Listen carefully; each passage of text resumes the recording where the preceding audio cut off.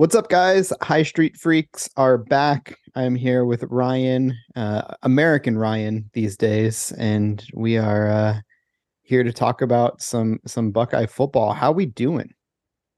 Dude, honestly, I'm proud to be American. Are And you no. famously? Yeah, Famously. I'm a big Patriot guy. I'll tell you what, I saw Devin Brown's Instagram stories with him going onto the range, and I feel a little patriotic these days. I feel a little put a boot in your ass kind of mood coming out of the Yeah. quarterback room. One of my friends hit me with a Devin Brown take that I'm going to get when we inevitably talk about the quarterbacks here in a second. But I feel that I think we're going to get a an All-American quarterback if he is named the starter. So we'll get to that in a little bit. But man, I'm feeling good about it being football season. This is last weekend was move-in weekend for the teens in Columbus. And so everybody's just getting their juices flowing for football season. I think unlike most college campuses, I can't say most. It's baffling to me. Like I just drove through campus like a few minutes ago. Um, Yeah. Kids just like wear Ohio State shit like normally. It's like really weird to me because like I own like a podcast. I like, it's my job to talk about Ohio State, and like I don't wear Ohio State clothes that often, but like the kids just like walk around in Ohio State stuff. All the time, constantly. It's It's just like part like I think there's a few places. I don't know, man. It's not very common in most parts of the world to just like wear no. your jersey walking around. I will say, like, I think I might have lived in three of them because I remember being a kid and on Sundays, people would just wear their Steelers jerseys to church all the time. Yeah, Uh, that's definitely like a Rust Belt sort of thing, I think. that's a Rust Belt sort of vibe. And that's what like people in Ohio would just wear Ohio State gear pretty much year round, any occasion. Like it's just normal to show up, like even in a full jersey, just like on a regular Thursday. You can get Yeah, away and with that's the it. thing, like not even like football season. That I can't think of like the special or the specific occasion, but like every now and then, like I'd go to like dinner with my wife or something, and we'd be like trying to get like the vibe of the restaurant, and I'd go in and there'd be like a 55-year-old man in like an Ohio State t-shirt and a Buckeyes hat, and I'm like, oh well, it really didn't matter what I wore then, did it? So No, um no, of course not. but that was just, it struck me because like I don't know, I just wear normal clothes most of the time. Yeah. But Well, but we are nude on this podcast today. yeah, this is famously a nudist podcast. We only actually we'll get into the home field ad later, but we only wear home field shirts. Like that's it. Like that's the only thing we wear Correct. on the It's a Winnie the podcast. Pooh situation. Yeah. Yeah. Yeah, that's the best way to be is Winnie the Pooh in it with just the home field shirt, and that's it. So That's right. Yeah. man, I'm feeling good. I've started running on purpose every day. Okay. So I can like comfortably do like 3 miles. And so we're working up. I stupidly agreed to do like a relay marathon with my brother-in-law, which means I have to run like 6 miles by the end of September. So I think I could do it. I would just hate You myself. can do Like that. Yeah, you I can could do do it that. right now, but I would just hate myself. So I'm trying to like work my way up so that like I'm not gonna die after I do it. I'm famously not a runner. That's like just that's a thing that I am never going to be. I have a tremendous respect for it, but I am not built to run. I was not born to run, as the boss may say. I dude, I'm just a guy who is meant to like be a little overweight but lift weights. That's kind of what my whole thing is. Um, Yeah. I mean, somebody's got to do it. yeah, yeah. I do respect it. I tried during COVID to get into running very briefly, but I like didn't really. I was limited. I had been working a job where I had left the company just before COVID, which was not a great choice in retrospect. And there weren't really any trails near me, and it also wasn't a very like residential area where I could like go around. Like I wasn't like in the city; I was kind of in the suburbs. I was in Burlington.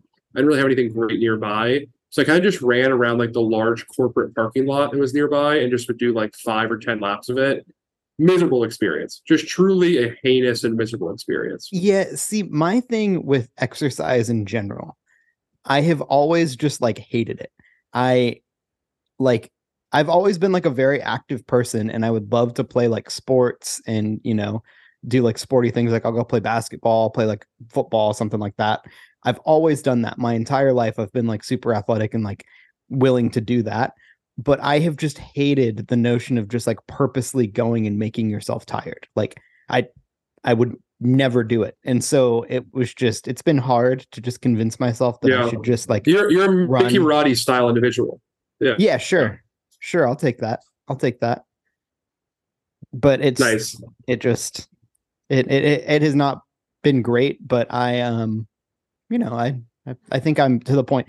And like I'm sure, as you know, even with like lifting weights and stuff, after you get past the like baseline level of like this sucks ass, like it becomes enjoyable. Like when you're completely out of shape and then you get to the point where you're like, oh, okay, like I can actually like do this. It stops like sucking and you kind of enjoy it a little bit. So I think that's the point that I'm finally at. Good, man. Good for you. Well, cool, dude. I'm excited to get into this week's topic too. By the way, I know we are pretty much packed with shit to talk about today. Yeah, we are. I think everyone knows the big news. So I'm kind of hyped to get into it. Really looking forward to that. We do have a little announcement on the site note. It is, as you guys can tell, it is football season. We are pretty much here. We are perilously close to the season. We're doing a little special on the website. If you guys have been listening to this podcast for free, kind of freeloading off of us and not paying us, now's your chance to do so. We are running a code which is kickoff, all one word, for 50% off of your first payment from me to midfield. So that could be a month, could be a 6-month subscription, could be a year. 50% off, code kickoff, get you signed up. Again, it is really a fucking awesome message board. I think our thread for the off season, Kevin, you know what it's at? It's something ridiculous. Like we're at like 200 pages on the off season thread right now. That seems about recruiting right. thread is a separate one that has like 100 pages. Yeah, the thing's just loaded down. It's just packed up. We have a separate quarterback one. The boys are barking. They're getting ready for the season. The girls too. We're a feminist club. So everyone's getting ready for the season. It's pretty much. I mean, it's peak time right now. The SEC previews have all come out. The Big Ten previews are coming out very shortly. The podcasts are about to ramp up right now to a week. This podcast included, you get an extra premium episode of your subscriber.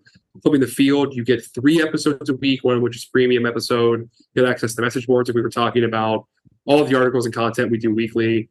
I think we're going to have some I think it's 8 or 10 articles a week on average coming from the 4 of us. It's Ohio State coverage, Michigan coverage, Big Ten coverage, national coverage. If you're an Ohio State fan who has an eye in the sport nationally, there's no other better place to be. It's been fantastic. We just did a podcast on flipping the field with Bill Lance on it. So if you have any interest in Ohio State, it's an unlocked premium. We used to flip it all the time with experts on there, ourselves included. I don't want to call us experts, but either way, good time to join the site. Code is kickoff, 50% off. Come boogie. Yeah, man. I appreciate that. That was maybe your most thorough ad read yet, which is sad news for Home Field Apparel. But yeah, I don't disparage myself the same way I do our sponsors. Yeah, that's fair. But that's what they expect from us, so it's okay. Yeah, man. I cannot emphasize enough. Come hang out with us. It's going to be a fun season. It's been a fun preseason. And I think one of the big things that we are all barking about online, all over, is the Ohio State quarterback situation.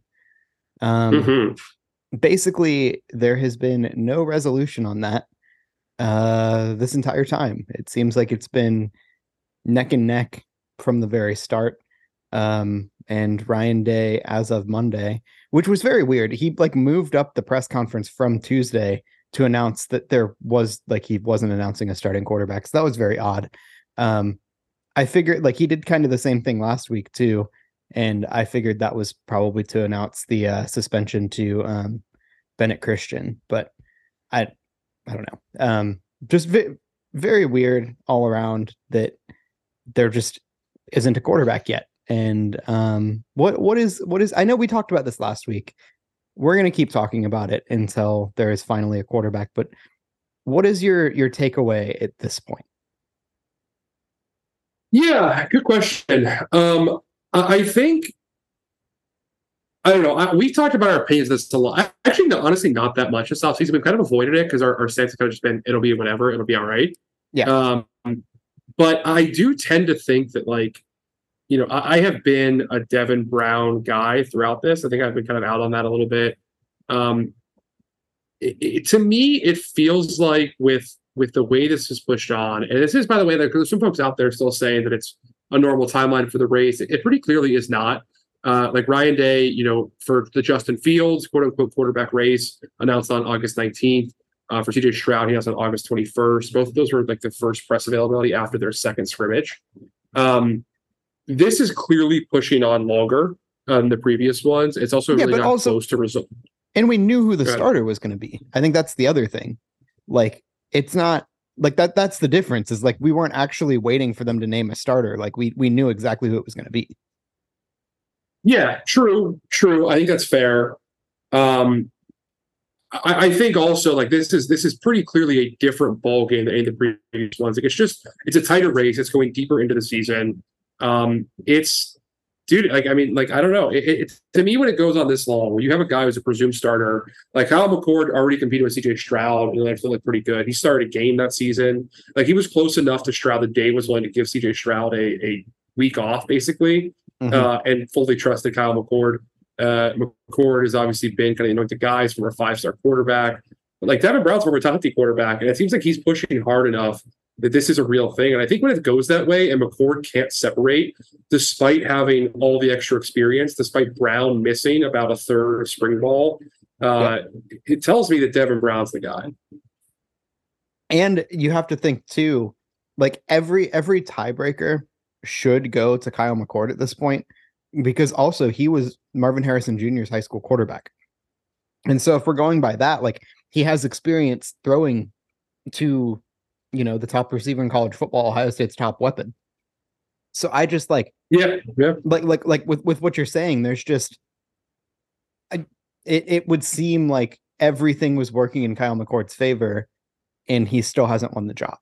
And that seems to me that it's trending towards Devin Brown ending up with the job ultimately, because you have to think also, like, if Devin Brown's had fewer reps, he hasn't thrown a college pass yet, like he doesn't even have anywhere near the experience as Kyle McCord, is a year behind, and he is still pushing him for the job. And so to me, just as a layman, that seems like, if anything, all else equal, you see what Devin Brown can do with live action snaps.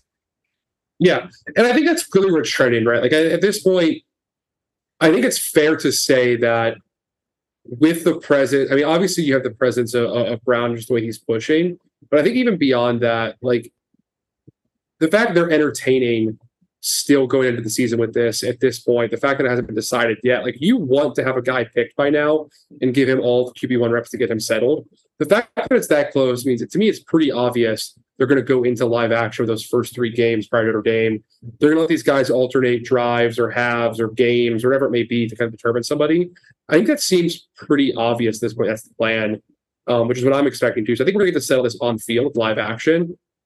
I don't know, man. It sounds like such horseshit, but I do think there is something a little bit different about Brown.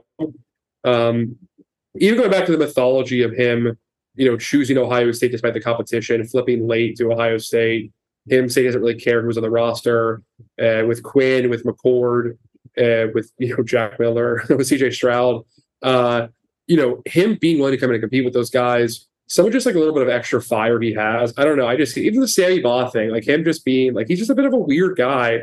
I kind of like that. I don't know. McCord is kind of like white bread to me, right? This is such like base level analysis. Well, like, the thing is, from what we've seen from these guys, I think both of them have the arm to make every throw. So I'm kind of only going off personality traits and like other like intangible shit, and a little bit of Devin Brown's legs and youth, like you said. One of my friends, you're talking about like weird analysis and like dumb things, whatever. One of my friends hit me with a text today. And he said, a thorough investigation into Devin Brown's Instagram leads me to this opinion that he should be QB1 based on having 3 different pictures of him going to a high school dance, all taken less than 8 months apart, with 3 separate girls. Let's go, dude. He's a dog. At the end of the day, some guys are just dogs. Yeah. I think he has it. Yeah. I don't know. I trust him. I love that. He also, he was going to the shooting range yesterday. Like, the fact that he goes to the scrimmage, presumably plays as well as or better than Kyle McCord, then goes right to the shooting range with like a fully assault rifle in Columbus, Ohio. It's so funny. I don't know, man. I'm ready. Something a for it. little I'm different ready for there. it. I'm ready Yeah, for it. It's I'm just embracing the Brown. Yeah, and like I don't know. that's been my read on it the entire time. Is he's just like there's just a little something like I don't want a boring quarterback. Like I don't know. It's he's gonna be not boring, and that's all I want. Is somebody who is like primarily here for entertainment. Because at the end of the day, like that's what I'm here for. Like I want my team to win, but like I want to be entertained doing it. And all else equal, give me the more entertaining options. So I want the guy that's gonna maybe shit talk an opponent after like trucking him on the field, or like I don't know, like who's more likely to get an unsportsmanlike taunting penalty, because that's the one who I want leading the team. Have you seen that video that Landis posted of him in high school? Where he escapes ridiculously from a sack attempt from the opponent, like rolls out to his right, hits a crazy downfield touchdown throw, like for the go-ahead touchdown, and turns to his own sideline, does like the cross arms pose, just like staring at his own sideline, flexing. Like he has, I mean, listen, here's the thing though. I call Kyle McCord a little bit of white bread because just like the way he plays, I don't know. Like I think just his personality, rather, or his demeanor off the field is pretty white bread.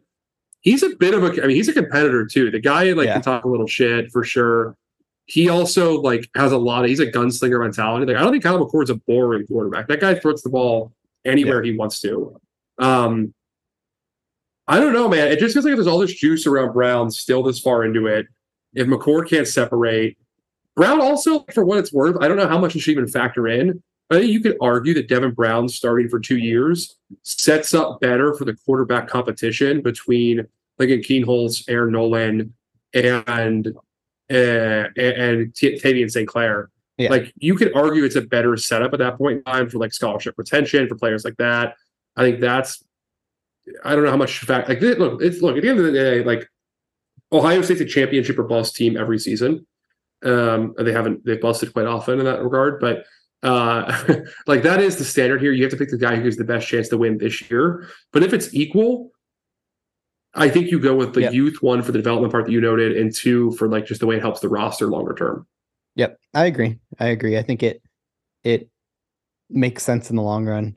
But I mean, we've been on record several times that we ultimately don't really care who wins this job, because I think both of them are fully capable of, being the quarterback. I would have liked there to be a decision earlier, because I don't love the whole splitting first team reps of a quarterback who's never started before. And like maybe not officially knowing who the starting quarterback will be until they're like heading into Notre Dame or whatever.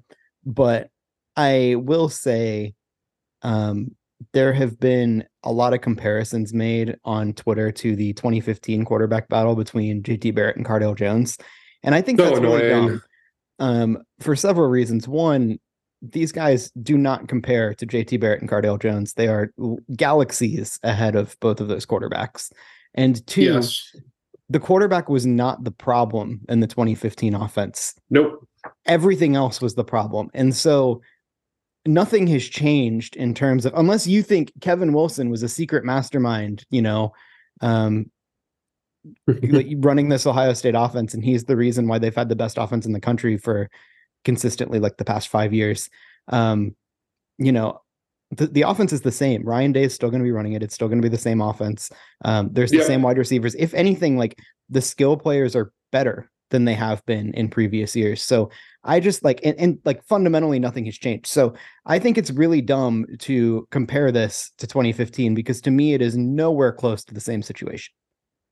I agree. And like, I mean, Day himself pointed this out in the press conference too, but like, there's been quite a few teams that have had to like go to a backup and done fine, or like have to carry competition the season and done fine. I mean, like last year's LSU team was kind of back and forth with Dustmeyer for a little bit. You have last year's TCU team that made the national championship game. Technically, Max Duggan was the backup there. Like he started the season behind Chandler Morris. Like it's, you also have, of course, the famous Ohio State 2014 team. I think we all know that story. But like, I don't think carrying this on is a death knell at all. I think getting live reps for these guys, and you have so little evidence of both, which, by the way, is Day's own fault. I want to point that out. The reason there aren't live reps because he kept the starters in way too long all of last season and the season before. But that's a whole other concern. I mean, I think seeing both these guys play is good for them. Someone did bring up in a group chat that I'm in about the concept of like how McCord, when he like if he loses the job to Devin Brown, will probably want to redshirt to save his eligibility because he did not redshirt in his previous 2 seasons, which means if he wants to play, either he's one and done next year, or he. Although, like, was he on? No, he wasn't on the COVID teams. It was just 2021, 22. Yeah. So, yeah, I mean, really, like, if he does lose this battle, he probably will not want to play the rest of the season. Like, if this goes into the first 3 weeks and beyond, Yeah, McCord probably won't want to play another snap. He'll want to throw the red shirt, right? So, because he can play 4 games. So exactly. So, yeah, I don't know. That's interesting to see as well. Which I mean, it's not an ideal situation to have just Keenholz the backup if Brown gets hurt. But also, if it's an extended period of time, McCord probably wants to take over he anyway. probably Then would. because he gets a chance. Yeah, I don't know. It's something I think about but don't obsess over. I guess. Um, yeah, I don't know. I still lean Brown at this point. I think just like the video that got leaked of his throw from bowl prep too. I keep looking back at over and over again where he just hits that insane sideline hole Yeah, shot.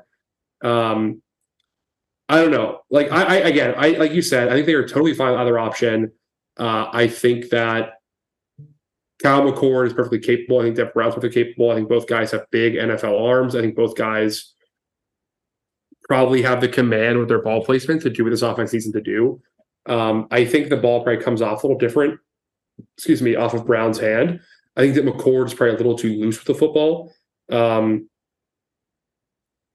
don't know.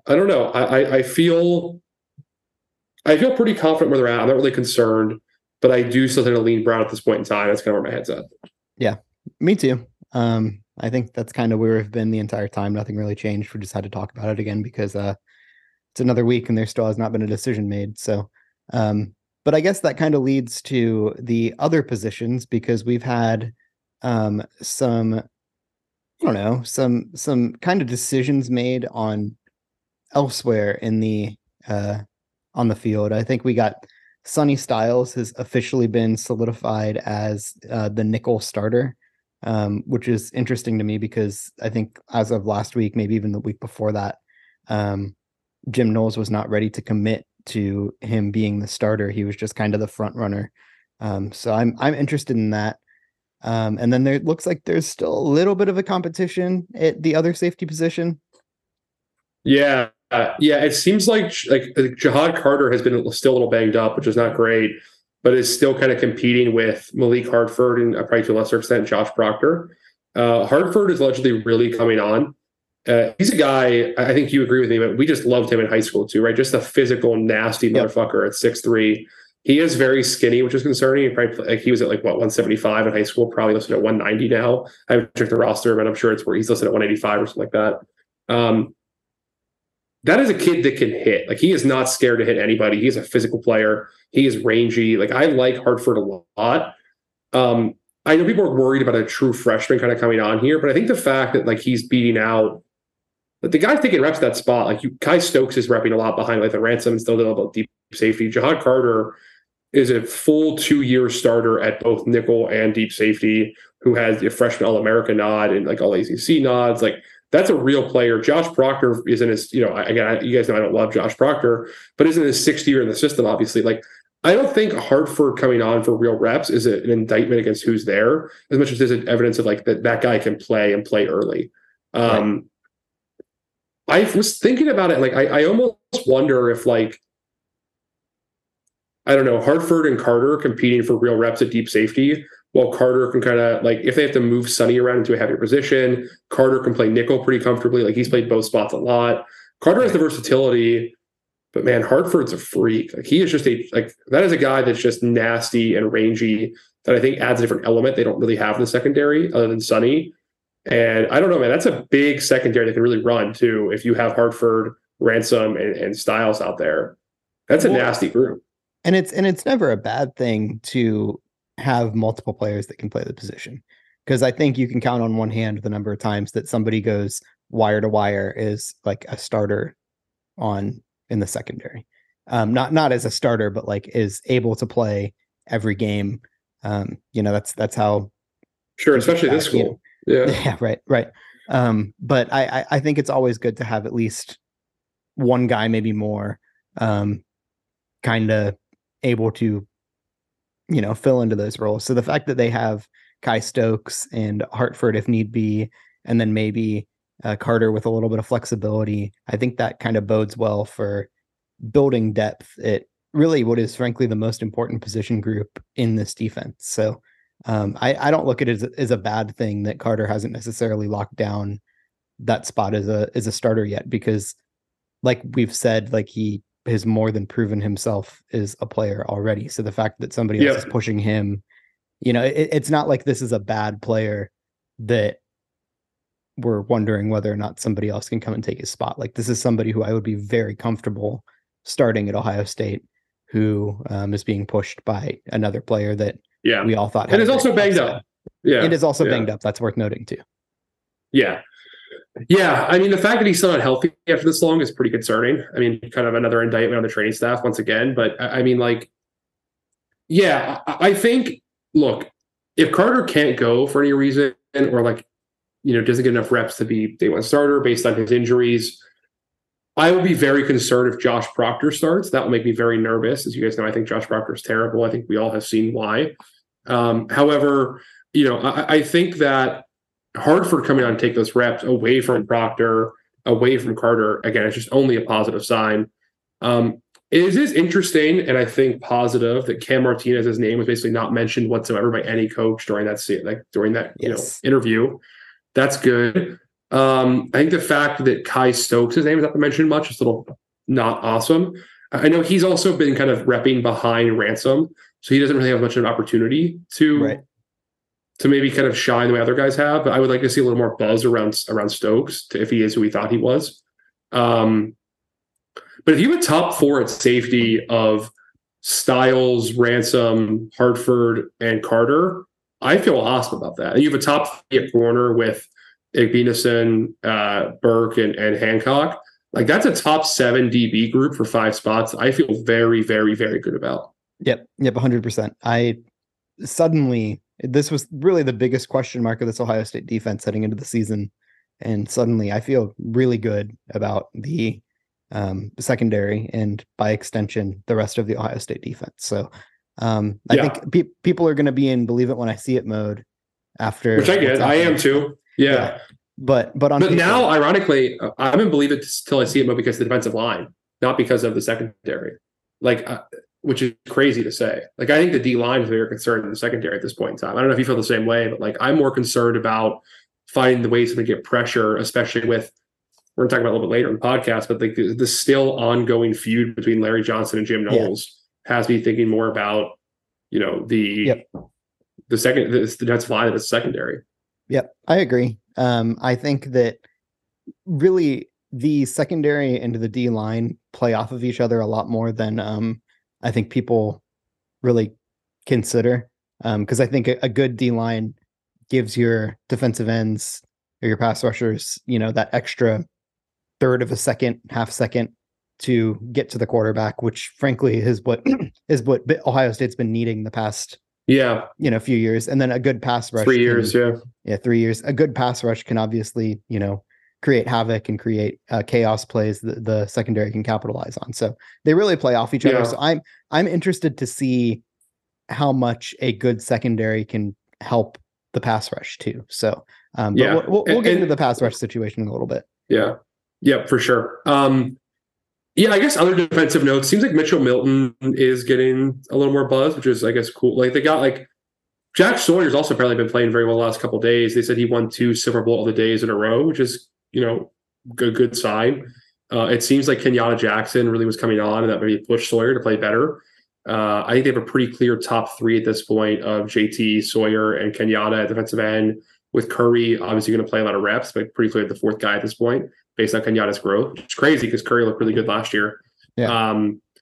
It sounds like D tackle is pretty stacked, right? Like Mike Hall is apparently just blowing everyone's doors off, which is concerning for the center play, but I think overall pretty good based on the other guards they have. Because Tyleik Williams is out there when he's healthy. You obviously have Tywone Malone coming on. Hero Kanu got some shout outs too. Hero Kanu got some shout outs. Yeah, man. I mean, Ty Hamilton's just steady. He's still there. Yep. It's a steady player. Um, Caden McDonald got some buzz this week as well Yep. as a true freshman. Obviously, Jason Moore seems like a freak, but maybe needs to transition that weight a little bit. And Jaden McKenzie's there as a millionth year player who probably still won't get any real reps, but at least there's a vet. Like they can go 5 or 6 deep at D tackle and feel fine.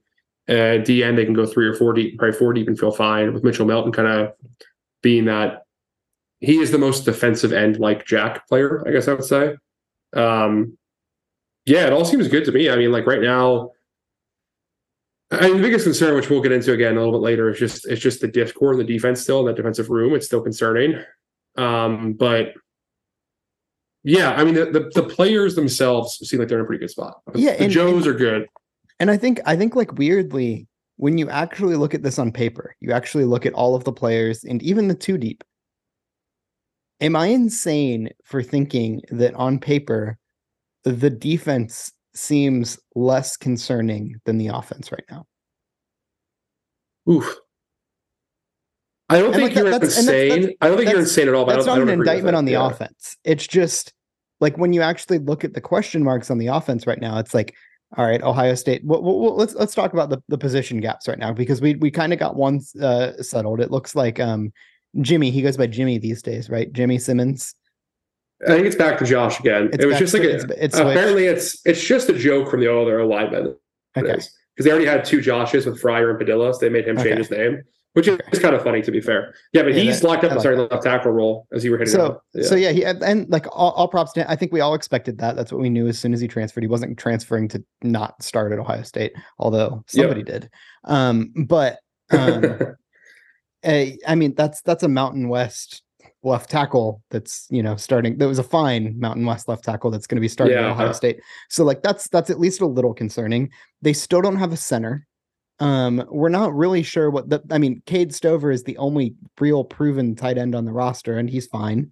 And you don't have a quarterback that's, if Devin Brown starts, he hasn't thrown a college pass. And so like on paper, the defense leaves me a lot less concerned than the offense. I just like, it's purely like blind optimism. I think the Ohio State offense is going to be fine because it always has been.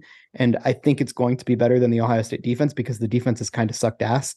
But like, if you just ignore all the previous history, I'd be more content with the Ohio State defense than the offense right now. I get it. I just still think the track record on offense, them always figuring it out, is pretty good. I get that. Yep. Yeah.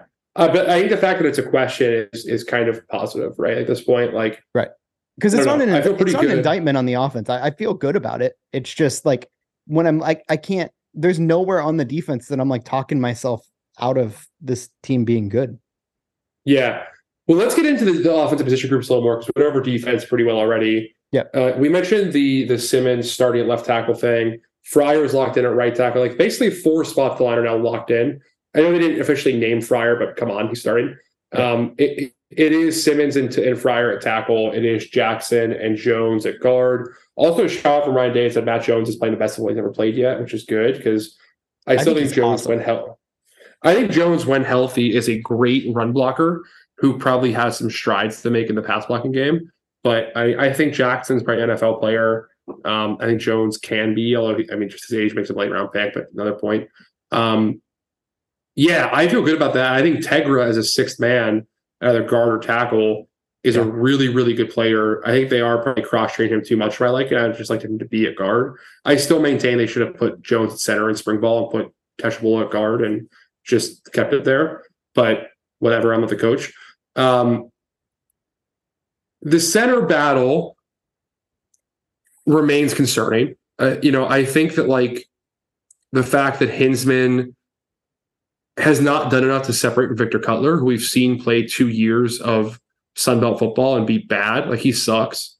Victor Cutler is really shitty. The fact that he's still pushing Hinsman and Hinsman is not separated is concerning for me. This is not Carter and Hartford. This is not McCord and Brown.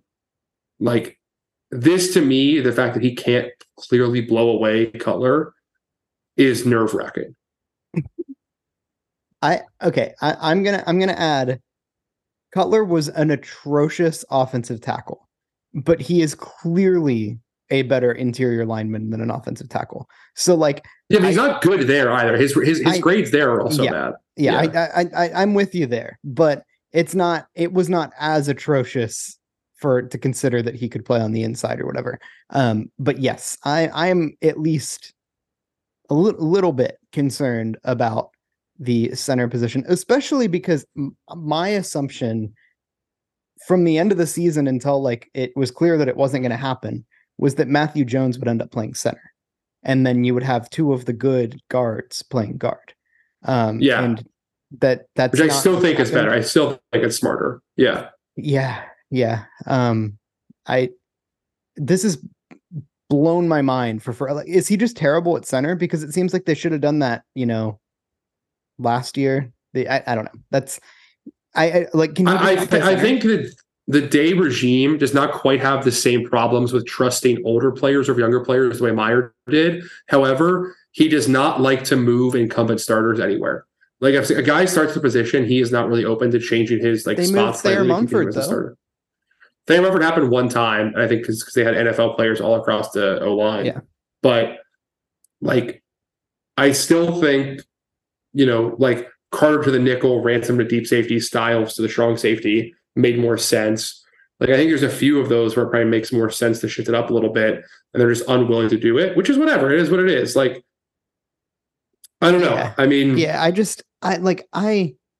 I never thought Luke Whippler was very good. I thought he was fine. Looks good in the preseason though. Apparently he's been balling out in the preseason games. That's great for him. But sure, you're right. Yeah, I thought he was fine at the center, and like all of the advanced stats backed that up. He was decidedly like the weak link on the offensive line last year. And so good pass pro player, can't run block. It bothered me to no end that Matthew Jones was not moved to center and you didn't figure something else out there. As soon as it was very clear that Harry Miller was not going to be able to be returning to the Ohio State football team, to me, you should have moved Matthew Jones, who was, by the way, the number one center in his class coming out of high school.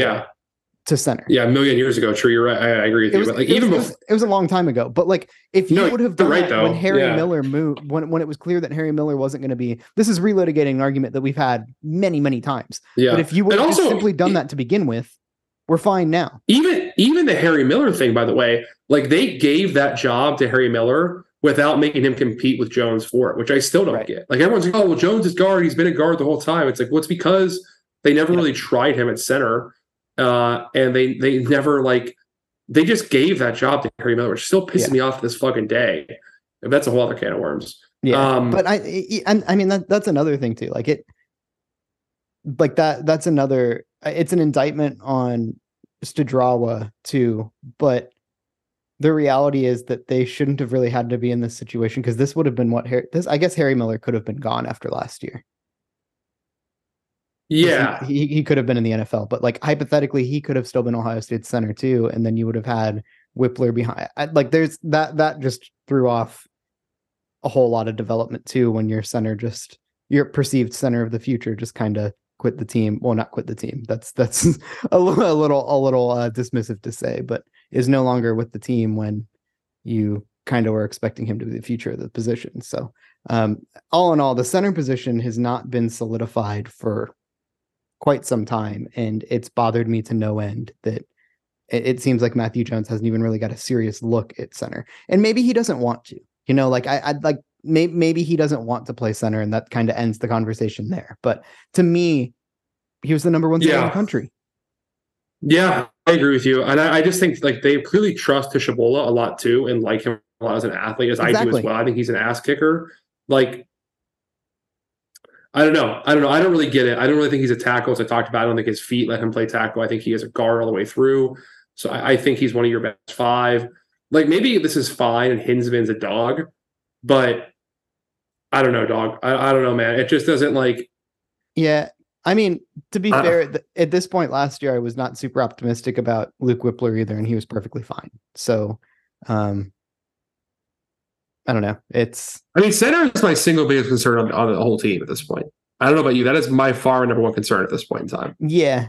Yeah. I mean, yeah. And especially with the way kind of the modern pass rush has evolved, where you've got defensive tackles that are serving as kind of the tip of the spear on the pass rush. Yeah, That is a little concerning that you're going to have somebody's. I mean, especially the way Michigan's defense is constructed. Yeah, yeah, it's concerning. Michigan, Yeah. Georgia, Bama, like all of them kind of just structure their team from the inside out like that. But I guess Yeah, it makes me nervous. It makes me nervous. What we will see, we'll find out. I don't know. I mean, I guess the upside, the positive note coming out of the O-line notes, besides the Simmons thing, is that it seems like Luke Montgomery has really come on in his first fall camp, which is good. I mean, I think right now they have 8 guys. They'd be okay playing, maybe 9 if they trust Color. I obviously don't. But 8 guys they'd be comfortable playing the game, which is, at tackle, you have Simmons, Fryer, Montgomery, and maybe Tushabola. At guard, you have Jones, Jackson, Tushabola, Vamahi. And at center, you have Hinsman and maybe Cutler. Like, I think there has been some depth built up by the competitions, which is always a good sign. I don't know. I still understand why you don't even try to get Jones reps. Like, even your worst, like even if he's not a center, he needs to go back to guard. The guy knows how to play guard. He's had a million fucking reps at guard in his career. Like, at least gives you a chance to cross train at center and have him available and go over if he's ready. Like, I just truly do not understand this Jamaica that one. I really don't get it. This has been blowing my mind since Harry Miller left the team. I sincerely I understood to a point last year where it's like, well, you couldn't get him ready in time, whatever. Like, I get it. There's no excuse for him not playing center besides maybe. And especially Jacob James was out all spring. Was out all spring. So they had extra reps to spare too. They were playing fucking Toby Wilson there. Yeah. I don't know, man. It's very confusing to me. Like, the only reasonable explanation is that he simply doesn't want to play center, which I find hard to believe because most guys just want to help the team. And by the way, too, another thing here, even if you think Jones is in a center, you know who else was recruited center at Ohio State? Josh Fryer. Yeah. Like, if you think Tushabola is your guy, put Fryer at play him at right there. Yeah, I don't know, man. It is that is really concerning, and it seems like it's concerning to me that they're not looking for the creative solutions to the problem, because like you said, like at least, God bless him, Stud's mentality seemed to be get the best 5 on the field, and a lot of times that ended up with 4 tackles, which was its different kind of problem. But I don't know. I feel like they just need to be creative and get the best guys on the field, and if one of them's Tegra, figure it out. But it doesn't seem like one of them is either Cutler or Hinsman. So I tend to agree. But I guess one other note, we're going to go through a couple more offensive positions here really quick, is that it does seem like G. Scott is coming out a little bit at tight end, which is, it's news. It's news. Everyone can have their own opinions on Scott and kind of what that means. I think you guys know mine. It's not super positive of what he's done in the past. He appears to have either passed or pulled neck and neck with Royer. Royer, of course, has been banged up himself. He always is. But yeah, I don't know. Like, it's a different look. It's a different kind of body. Like, if you're throwing the ball to G. Scott, I guess, at least I can see the reason why for it, right? You know what I mean? I'd rather throw to G. Scott than Cade Stover. Mitch Rossi. Or Mitch Rossi. Yeah, either one. Or Joe Royer. Yeah, I think he is at least a little more dynamic in the open field and probably has a little more route running capacity. Yeah, I don't know. Tight end, whatever. Tight end 2 is fine. They're throwing on that 12 personnel shit that they love to do, which they don't do very well and are not going to have to take off the field. But taking the receiver off the field, I mean, whatever. I'm not going to get into it. At receiver, it's Brandon Inniss and Cardell Tate are balling out, and I think Noah Rogers to a lesser extent too, which is awesome.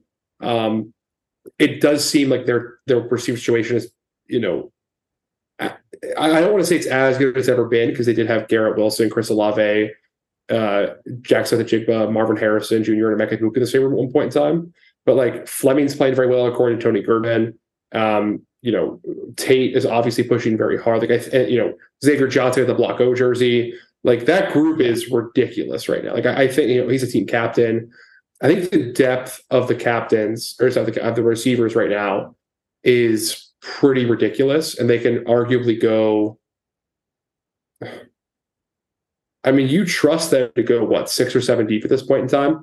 Like, but you have obviously Harrison and Akuka, you have Fleming and Johnson as proven guys. You have Ballard as a player who has gotten basically zero buzz this fall. Well, Tate seems to have passed him, but nevertheless has been around for a while. You have Ennis coming on. Like, that's a pretty strong group there, top to bottom. Yeah, and I think the funniest part about these receivers is any given one of these freshmen, I think if you put them on the roster in like 2018 or something, they would have started as true freshmen. But it's just like the way that the team has evolved. Like now they're just like, you'll see the field next year, and you'll have your 2 years or whatever. But I mean, like, look at Garrett Wilson and Chris Olave. Like, they kind of took over as true freshmen because there was no one else on the roster really. And since then, it's just been 5-star after 5-star after 5-star after 5-star, and here we are. And you say this, it might be too early to call this the most talented wide receiver room. I'm going to go take a step further and say I don't think we have seen the most talented Ohio State receivers room yet. Coming next year. Maybe next year or the year after, when you've got Brandon Ennis and Carnell Tate are third years, and then you've got Jeremiah Smith and that second years. They'd be second years. They'd be second years, and then Jeremiah Smith and all of them are also there. So Graham, I think that the Ohio State wide receivers room is stacked now. It's very deep, and it's only going to get more stacked and more deep in the future. Yeah, I think you're 100% right. Look, as long as they have a center who can snap the football and block a little bit, like I think, like between the quarterbacks, just between the receivers and the tight ends, the running back room sounds good. Like Evan Pryor's really well. It sounds like they said Trainer said his best camp yet. The guys playing right now, I mean, these skill positions are ridiculous at this point in time. It is a crazy group of the skill positions. I don't know. You have to feel good. To me, you have to feel pretty good about it. Yep. You know what you don't feel good about? You're going to find out after we talk about what we do feel good about. And we feel good about home field apparel. Because it makes us feel good. It does. It does make us feel good. As we've mentioned, Ryan and I always podcast wearing just home field apparel shirts. We Winnie the Pooh it. And I'd argue that I'm showing Kevin my dick and balls right now. Yeah. Yes. We have never looked better. In fact, I think that there are very few shirts that can actually make you look good while doing the full Winnie the Pooh, and Home Field Apparel is truly one of those brands. And you can do it with a sweatshirt or with a t-shirt. And I'm t-shirting it right now. Ryan's sweatshirting it. It's we're rocking it. And you can Winnie the Pooh too with you can take 15% off your first order and Winnie the Pooh, like me and Ryan. Use the code MEETATMidfield for 15% off your first order. It doesn't work on your second, third, fourth, or fifth. They will call the police on you. But if you have not gotten into the home field game, use 15% off your first order with Meet at Midfield, which is coincidentally our website.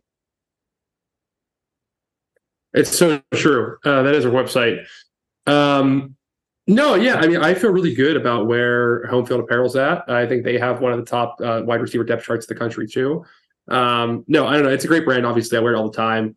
I had a shirt stolen from me by a friend, as I mentioned previously. I have bought shirts for friends. I wear the shirts all the time. I get compliments on the shirts. They look great. They feel great. They're incredibly comfortable. They're stylish. I mean, the gear they dropped from the 02 title team, from the 68 team, like just the gear that's around for Home Field is pretty incredible. And I recommend it very, very highly. Anyone thinking about it, that code's a great one. I have my new gear coming, I think, in a week or two, which I'm excited to have on hand. But yeah, I mean, it's sick right now. It's great stuff, man. I love the shirts. I wear them all the time. It's something where, like, I don't know. They are our primary and only sponsor, but I'll say I have been on podcasts before where I had to read other sponsor ads and I didn't actually use the shit. I do genuinely wear Home Field all the time. I love it. It's very comfortable. And it's. I mean, look, come on. You need new gear. You're a Buckeye fan. You have to wear your jersey to church on Sundays, Right. and to the stadium on Saturdays. You know, you got to get gear for the 5 days of the week. What else are you going to wear to class? You know, like I just drove through campus. You guys are freaks. You're all just wearing scarlet and gray to just like go to McDonald's. So, rock it. You know, at least wear a good shirt instead. So. 100%. I saw a guy wearing a Tulane home field shirt in Washington Square Park this weekend. I gave him a shout out. Yeah. You know, I'm in New York City. I'm in the heart of America's fashion empire, and people are wearing home field apparel here. So it's time to wear it. People are saying it's the next Gucci. Well, I mean, I don't think Gucci ever had exclusivity like this. That's the thing too. Like Gucci didn't have the heart of the people. Yeah. His Gucci made a Southern Alabama shirt. I don't think so. No, of course not. I walked by the Hermes store the other day because I was on the way to the Whitney Art Museum, and there was nothing in there I would trade for a piece of home field apparel. Yeah, not even close. That's fair.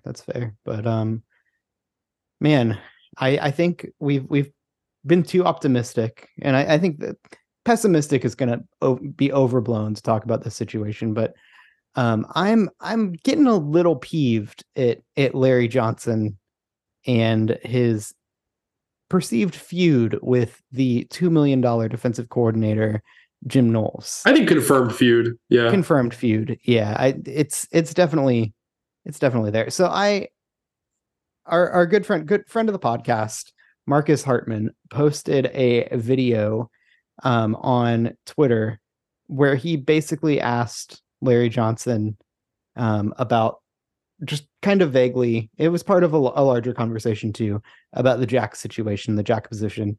And it's tough to there's not really a quote that I can read you from this. It was more just like, you got to go to his Twitter account and just like watch the video. Look at his face. Look at the way, the agitation. It was more the way that he answered. Like the answer basically implied that he has nothing to do with the jack position and wants nothing to do with the jack position.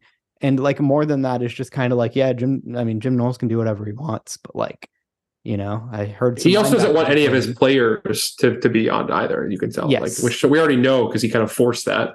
Yeah. So, man, maybe this is maybe my strongest. I'm not a controversial person. I'm not usually the one with the controversial takes. Maybe my strongest and most. Yeah, that's kind of you. Maybe my strongest and most controversial take is that I am extremely out on Larry Johnson. I'm done. Like I want him gone. I think that he is a legendary coach. I think that he has made heavy advancements in the way that pass rushing technique has been taught.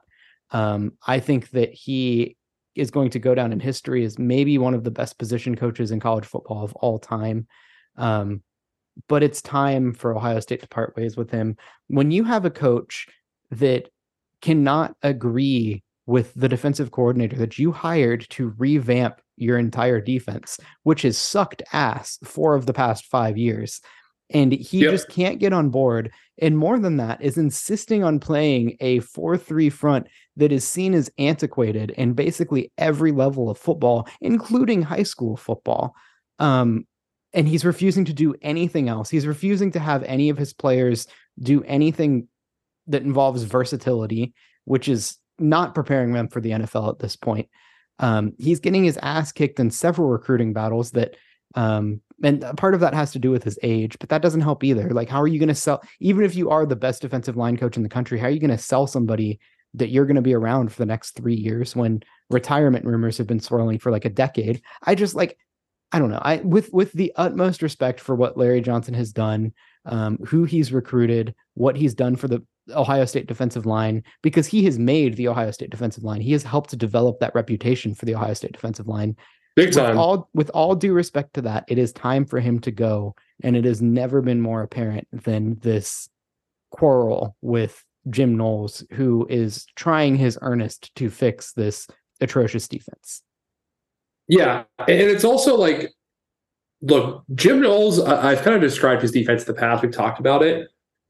He's not a pure mint front coach the way like the Georgia guys are, like a Glenn Schumann, but it is clearly has become his preferred method of running defensive front. Like he wants to have 3 guys down three linebacker size players, one of them being that kind of strike role, nickel role, Sam, or we're going to call it with like what Styles play this year, and a fourth guy who can roam around between both groups, who can move across the formation, who can help them equate numbers, who can help create even odd fronts based on what the offense is doing.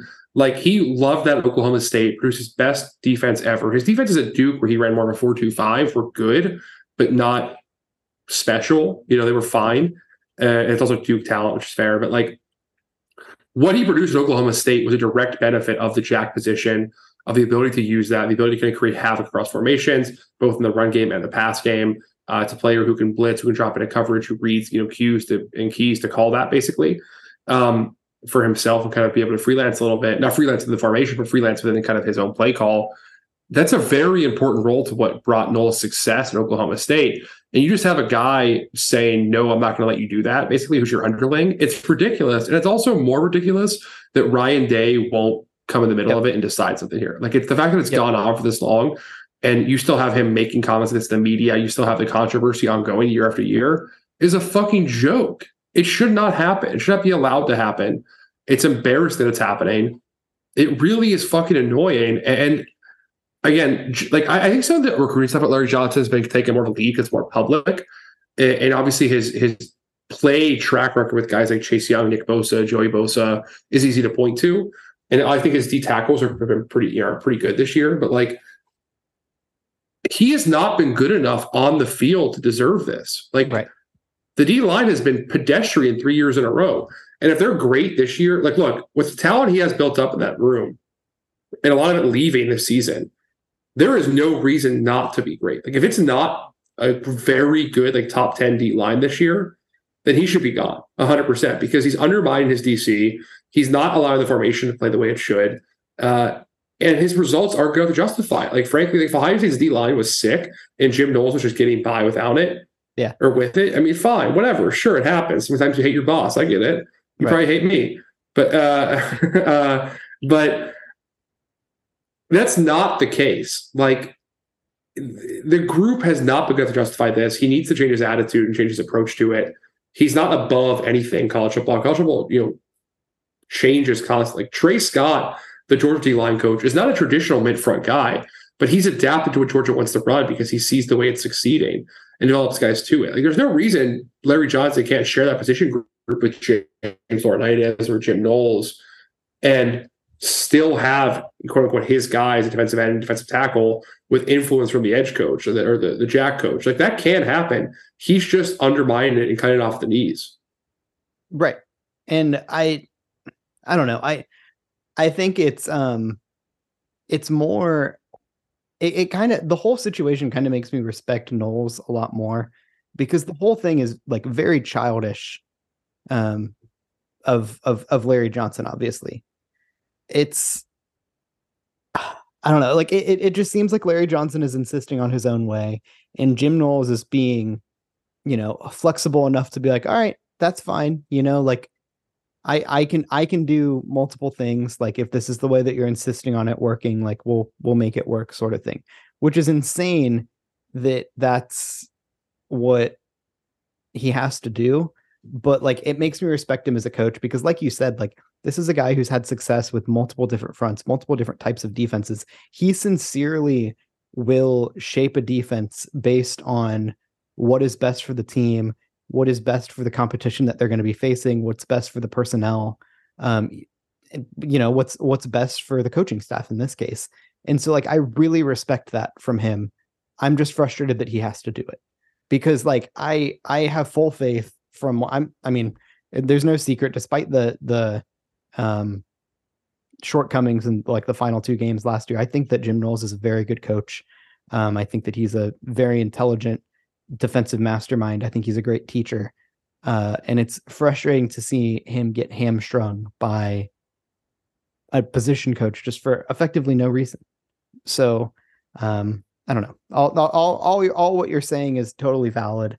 And so, like, I guess my thing is, like, I fully believe that Knowles and the defense can be successful despite Larry Johnson.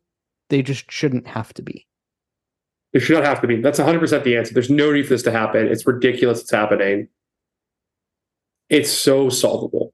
Yeah. And like I guess the other thing is it's not modern football. Like this is like a guy that's insisting like needlessly on just like running the power I when everyone else in the world is like evolving to like more spread pro style offenses. Sure, it's Like, Iowa's offense. The results aren't extreme because the talent's still there, but and he's a better coach than anyone in Iowa's offense. right. But it's Iowa's offense, and Right. you're not adjusting your principles to play you're witnessing. And like you look at all of the guys that are thriving in the NFL. I mean, both Bosa's right now, they don't play on just rigid 4-3 fronts. Micah Yeah. Parsons, Joey's an outside linebacker now. Yeah, Joey's an outside linebacker. Look at Harold Perkins. Look at Michael Williams. Look at Will Anderson. Look at DJ Turner, or Dallas Turner rather. Look at all these guys. It's everywhere.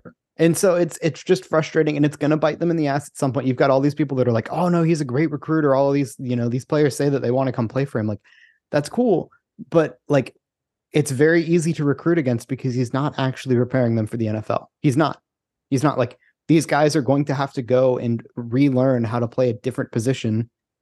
And a lot of them can, like, it's going to be fine. Like JT Tuimoloau is like going to be fine at the next level because he's a physical freak, but like, yeah, wouldn't it just but if JT and Jack don't go top 50, that's all you need to know. 100%. And Zach Harrison, he never got developed either. I think the whole narrative, the whole narrative around Zach Harrison was that he was coming and he was a super raw physical freak, but once Larry Johnson got a hold of him, he was going to learn technique and he was going to be an elite pass rusher. That never happened. It never happened. And like maybe that's the sort of thing where you can pin that on the coach if it happens, or you can pin that on the player if it happens once, if that was an isolated example. But like, who's a pass rusher in the past 6 years that Larry Johnson has developed into an elite pass rusher who wasn't already like incredible when they got to campus? Chase Young, yeah. It's like it hasn't happened. Even besides Chase Young, like who else was on the roster that was like doing stuff? Nobody. The opposite. Right. Who played opposite of Chase Young in that season? I have no fucking clue. No fucking clue. Who the fuck was it?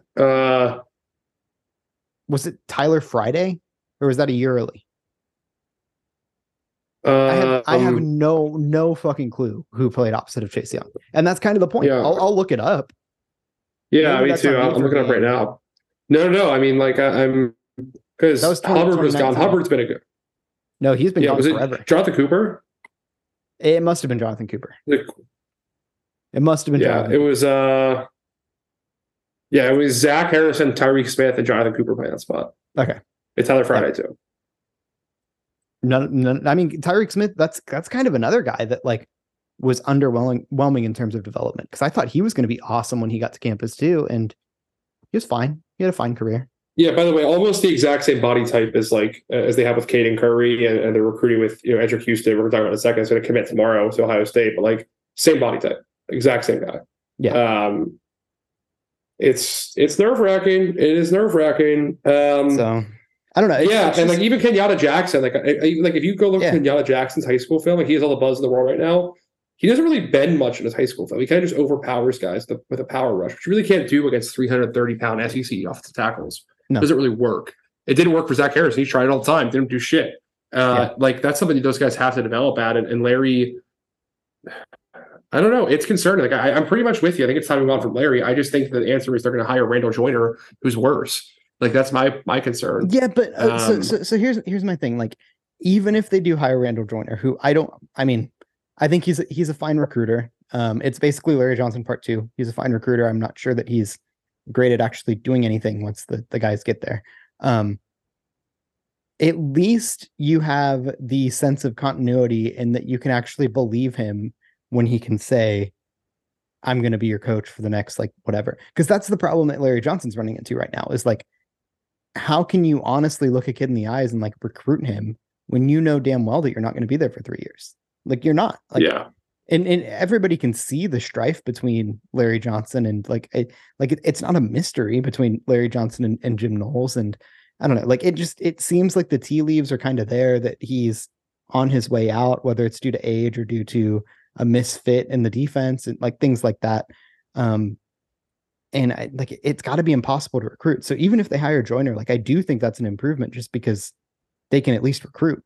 And Joyner does not have the Joyner does not. he doesn't have the prestige to do whatever he wants. And so hypothetically, Jim Knowles can tell him to just like get the fucking line and coach this position group and it would be fine. So like I think it does solve some problems. Yeah, that's 100% true. I guess the one thing that I do want to push back on the recruiting narrative for Larry, obviously the high profile losses, guys like Damon Wilson, Keon Keeley, who are in, Mateo Uiagalelei, who are all going to be impact freshmen for their respective teams who are also playoff contenders, is very frustrating. And you're seeing again with, with quite a few key guys, especially Marquise Lightfoot in this class, like a few others, like, Dylan Stewart. It's obviously concerning when you can list those names out of like 5 top 100 players they could or should have had. But he has recruited a top 5 D line class, the composite, like every year here. Like his recruiting to me, I'm not actually worried about Larry's recruiting. I'm worried about the fact that his on the field problem. Like I kind of push back on that narrative. It's just an on the field problem. I'm not worried about it yet, but I think it will be real soon. Like missing the numbers at edge is concerning. They just miss their numbers, the problem, which that's bad. It's obviously bad. Yeah. I get it. But like my thing is you're already seeing the very start of it. And I promise 2 classes down, maybe not next class, maybe the class after, it's going to start being a problem. So the fact that they just like Ryan Day does this shit all the time where they try to solve a problem after it becomes a problem. And I don't want that to happen. Like I don't want Ohio State to have a shitty defensive line recruiting class because they're like, oh no, these kids aren't committing to this 75-year-old because they don't think he's going to be around. Or, oh no, these guys don't want to come and play in an antiquated 4-3 front for 3 years. Like it's a problem that you can see is going to happen within the next 2 to 3 years. And if Ohio State doesn't have a plan in place to actually move on and facilitate this change, it is going to be a problem. And then you're going to have to fire him. And then it's going to be this whole ass thing when in reality, you can just look at the problem that's going to happen and solve it by, letting him retire, letting him go out a legend and bringing in somebody else to replace him. Like that's all I mean. Like I agree. The recruiting is fine right now. Fine to great. Like, they're pulling in 5 stars. They're about to have another 5-star guy who's committing tomorrow? It's Edric Houston. Edric Houston. He's a fringe 5-star, isn't he? Or is he a high 4-star? He's a 5-star. Okay. Yeah. So I mean they're gonna end up with 2 5-star defensive linemen in this class. Like that's it. And if they can swing back, grab another guy or something, maybe they can swing by and get Lightfoot later in the process when Miami eventually implodes. It's still salvageable. Last year, I think that Ohio State got caught with their pants down in terms of NIL, and that, kind of fucked with them a little bit too. But like, this is a problem that is going to be a problem. I promise it's going to be a problem. And if Ohio State doesn't identify it, I just don't want to go a class where they swing and a miss on all of their defensive line prospects and because they didn't solve this problem. Yeah, you're right. I mean, you're 100% right about it. Yeah, I'm always concerned. I'm pretty much with you. I kind of want him gone as well. I'm pretty much out on Larry, but I think we should move on because we have a couple more things to talk about before we go here. Yep. You hit on the Houston part really quick. He is committing tomorrow. It seems like he is going to be, he's committing to Ohio State, which is a big win, to be fair. He is a really, really talented player and one of the top players in the class. It's a hilarious. I guess we have to acknowledge that we just spent 15 minutes trashing Larry Johnson, and then we're going to publish this probably just a few hours before Ohio State lands a 5-star defensive end. So that's the caveat here. First world problems, I guess, but for sure. The other big thing is Ryan Day as a play caller. Basically, Ryan Day came out during the press conference today. You record this Monday night, and pretty much said he's going to handle the majority of Ohio State's offensive play calling duties as the season begins. He said, what did he say here? I'll read the exact quote. This is from Dan Hopewell of the Warriors. Brian's going to certainly at times make some calls, and we're going to discuss it in between series, but I think early I'll do the majority of it. Brian is going to have an opportunity to call it well as time goes on. I think the thing for Brian is that he's done an excellent job of helping organize the offense. He's done a good job of installing for the first time this preseason an offense. That's a big part of being a coordinator. And so we're going to do the same thing this fall. We'll allow an opportunity to call plays, but also we'll bring it along the right way at the right time. I think it's something I have a great feel for. So there's been times that we've called it and just had a great conversation about thought process, situational football. So we'll kind of be a joint effort, but I'm certainly going to be involved.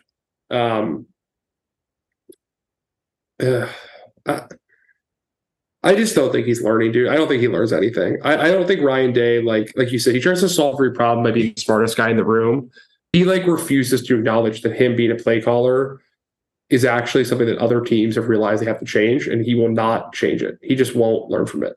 Yeah.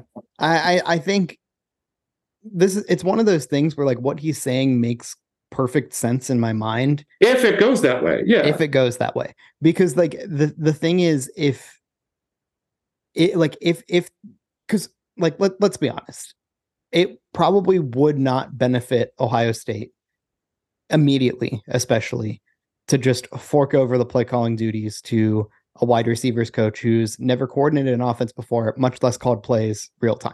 Like that probably is a terrible idea, like just straight up. I like for the people that are, I mean, I think everybody kind of saw that coming. That's like, are we really just going to like trust the Ohio State offense with a guy who's literally never done this before? I don't think that usually works out well when you just give play calling duties at a high level program to somebody who has never done it before.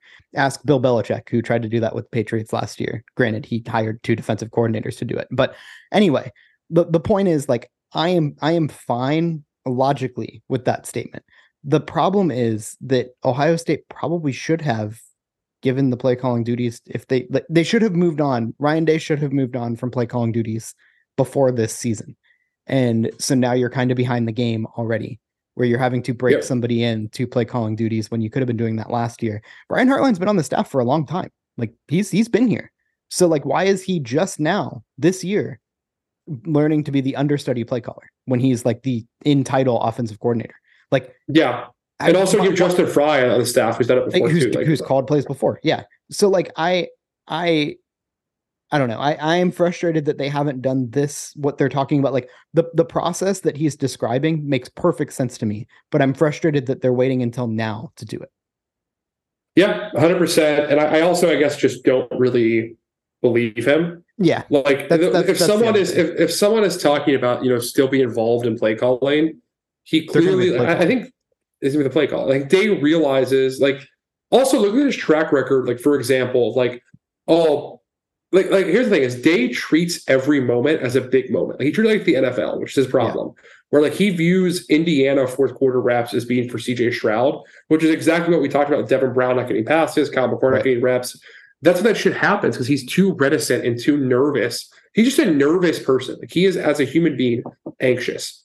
And because of that, he leans on too long to starters. And I'm confident he won't give Brian Hartline enough leash and play calling to actually make him feel confident that whenever it's a tight game, he's going to let him call the offense, which is, and like, maybe the answer's in a tight game because, like, look, if we play Georgia in the playoffs, I want Ryan Day calling plays. Like, maybe, yeah, that's probably useful. That's but like, thing. But the week to week stuff for program management that you have when you're kind of still insert yourself as a primary or even like a shared play caller is too much. You don't really run the program right. Like, there's a reason guys who are play callers don't win national titles very often. It's just 2 in the entire combined BCS and college football playoff era. It was Jimbo Fisher in 2013 and Jim Tressel in 2002. That's the whole list. Like that's crazy. Yep.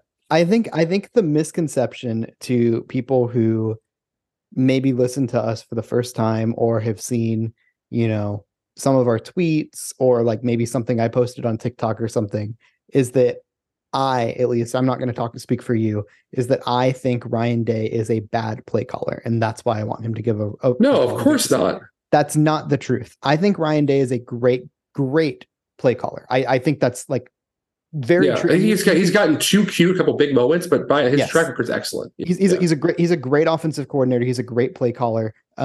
And you can see that in the way that he just like massacred Clemson and created a great game plan for Michigan, or for Michigan was a different story. And also put a ton of yards on Georgia.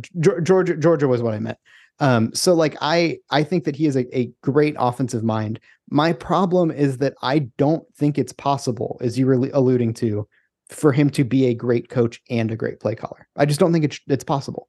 And it's not even play calling. It's more coordinating the offense. It's more that he has to be responsible for game planning, for figuring out what the hell is going to be on the call sheet, for figuring out what, like there's a lot more that goes into coordinating an offense than who's calling the plays on Saturday. And so if that part is true, that he is giving up some of those duties to Brian Hartline during the week and allowing Brian Hartline to step into game planning and scouting and like that sort of thing, that's great. That's frankly more important than who actually reads the plays off call sheet on Saturday. But again, I'm not sure how true that is because Ryan Day is a kind of a control freak. So yeah, 100%. I just don't have faith he'll actually do it. Speaking of control freaks, how about Jim Harbaugh? Huh? Yeah. The will they, won't they flirting romance saga of the Michigan suspension continues. They self-imposed a 3-game suspension for Jim Harbaugh at Michigan. This does like ultimately dispel like the nonsense there. Their fans wanted to kind of get out there and kind of did very successfully in the national media because the national media are dupes that are relatively pro-Michigan right now because it's a cute storyline. That this is about a hamburger or a cheeseburger. It's not. It's about coordinating off-campus. It's coordinating on-campus visits, during dead periods. Basically doing like COVID period shit as well that got Herm Edwards in a lot of trouble. Arizona State. Pete DeMel came out and said he thinks it's probably not the last suspension for Michigan. My read on this, and sorry, I'm just dominating the conversation here, Kevin, but I think that is that Michigan is trying to intelligently break up the suspension where it's not going to affect a real game in 2023. And also probably allows them to just do the same non-con in 2024. They do play Texas non-con, which is concerning for them. But it gives them space to basically break up this suspension into 2 parts over the course of 2 seasons. If the NCAA did not accept 4 games, they're not going to suddenly accept Michigan's 3 games. Yeah. I think they're going to basically spend him 3 games this year and probably 2 or 3 next year, unless he leaves for the NFL, which if he does, he won't have to serve it. And it basically allows them to not affect the 2023 or 2024 seasons with their suspension. What would be fascinating to me is I don't know that Michigan, I don't know that they did, I don't know that they didn't, that Michigan is doing this with Harbaugh's approval. Like, are they working with Harbaugh to do this? Or are they just saying like, don't be a shithead. Let's, this is the smart thing to do. Because there's we've mentioned this before. There's a part of Jim Harbaugh that doesn't click like everyone else, and he might 100% believe that he is 100% innocent and is going to beat all of the charges against him in this case. And in that case, I could see him being frustrated that Michigan is conceding that he should be suspended 3 games to start the season, when he might, in all actuality, be trying to just like straight up fight it. So would you believe that there's a possibility that this could actually hurt the relationship between Jim Harbaugh and Michigan? Oh, that's a good question. I mean, obviously, like the relationship between him and Ward Van Bell is notably rocky and publicly rocky, and that has to factor in. But that's a hard question to answer. I don't really know if I have an answer to that. It's an interesting question you posed. I don't know. Yeah, I don't know, but yeah. I could 100% see Michigan being like, because it seems like the rift happened between Harbaugh and the NCAA, not necessarily Michigan being involved. So I could see Michigan being like, you're a dumbass. You're suspended for the first 3 seasons. Like, you should have taken that deal to start with, sort of thing, even though, it happened. I don't know. I could just see Michigan being like trying to be proactive about a situation and Jim Harbaugh being earnestly believing that he's innocent in the situation and trying to fight the suspension altogether. Yeah, I mean, it wouldn't shock me at all, right? It wouldn't be really, it wouldn't be surprising in any way, shape, or form if that was his thought. I mean, I think he's pretty clearly going to serve another punishment for this. It's going to be ongoing. Like, either he, and by the way, he's still under contract, right? He still has like 1 year left on his deal. Yeah. 2 years on his deal. I think it's a $2 million buyout with 1 year left this season, if I recall correctly. Like, I think that dude has gone to the NFL. I think he is just trying to play it so it doesn't affect his last season at all for real games. Yeah.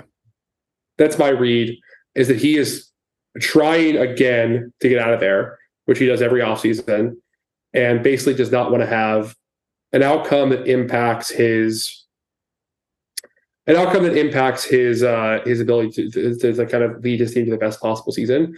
I think he is viewing this, his most talented team, the most talented team in Michigan since their 1998 half title, that it's the best team they've had in that time, and he wants to maximize it with as much time as he can. This is his effort to do so. That's my read. Yeah, well, we'll see. Maybe Michigan played it smart. Maybe they know he's doing that. Maybe they played it smartly and are just like avoiding for the suspensions. But I don't know. Yeah, it's a good read. I don't know. It's a good question.